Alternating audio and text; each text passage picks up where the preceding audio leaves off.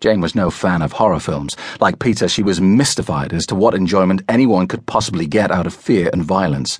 Why would anyone willingly spend time reveling in the darker, evil side of humanity? Still, she had caught the end of one on TV once and found herself reeled in, a clammy, breathless hour spent in the company of a young family living with some fearful, malevolent spirit in their house. The experience had shaken Jane, and for a while it kept resurfacing whenever she found herself alone in the house, particularly at night. The silence, the emptiness, was suddenly a breeding ground for something alive with dark potential, and around each corner she expected to find some sign of a presence.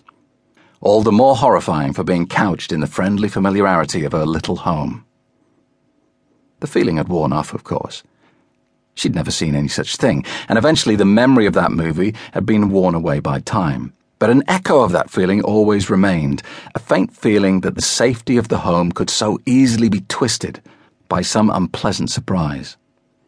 She felt it now. Why wasn't Peter answering? The stairway light switch was at the bottom of the steps, a fact that had always been faintly irritating, but which now engulfed her in unchristian rage. She'd have to descend into the darkness. Setting her mouth in a firm line, reminding herself that movies weren't real, Jane began to descend, heart beating fast. At the bottom of the stairs stood the front door, which neither Peter nor Jane ever really used, preferring the patio doors in the kitchen to the rear of the house. To the right, hidden behind a corner, was the entrance to the living room.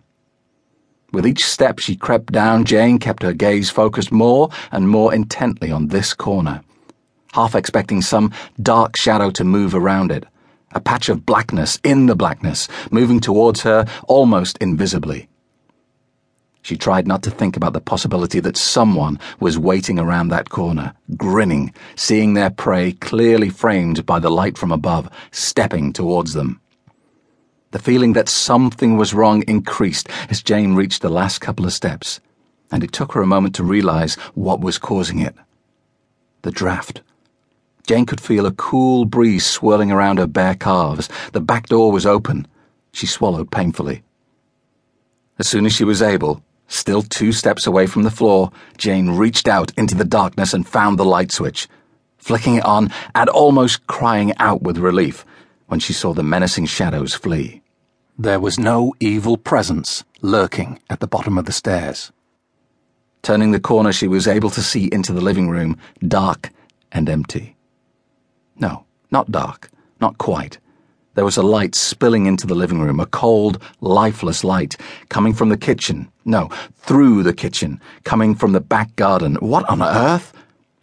Jane stepped cautiously through the living room, shivering as the cold night air flooded into the house and chilled her, and onto the freezing tiles of the kitchen floor. The patio door was drawn fully back, revealing a sight that made her breath catch in her throat. At the far end of the long, narrow garden was a brilliant sphere of white light, roughly the height of a tall man. The light was painful to look at, yet somehow compelling, beautiful. Jane stepped forward through the patio door and onto the small step beyond. There was something between her and the light, a silhouette that was difficult to make out at first. As Jane squinted, trying to make it out, the light began to ebb, seeming to retract itself, and the shape became familiar. Peter, her husband, kneeling on the ground, his hands placed on something within the light, something cylindrical and metallic. "Pete?" Jane whispered softly. At the sound of her voice, she saw her husband rise to his feet, turning, and begin to move towards her. With the light dying away behind him, it was difficult to see until he was close. Only when he was a few feet away could Jane really see his face, the eyes bulging in their sockets, blood seeping from the tear ducts. He was closer still when Jane understood that the man she had loved for over 3 decades, the gentle, kind man who had treated her like a queen, intended to murder her. So close that when he leapt towards her, snarling, strong fingers grasping for her neck, Jane didn't even have time to flinch.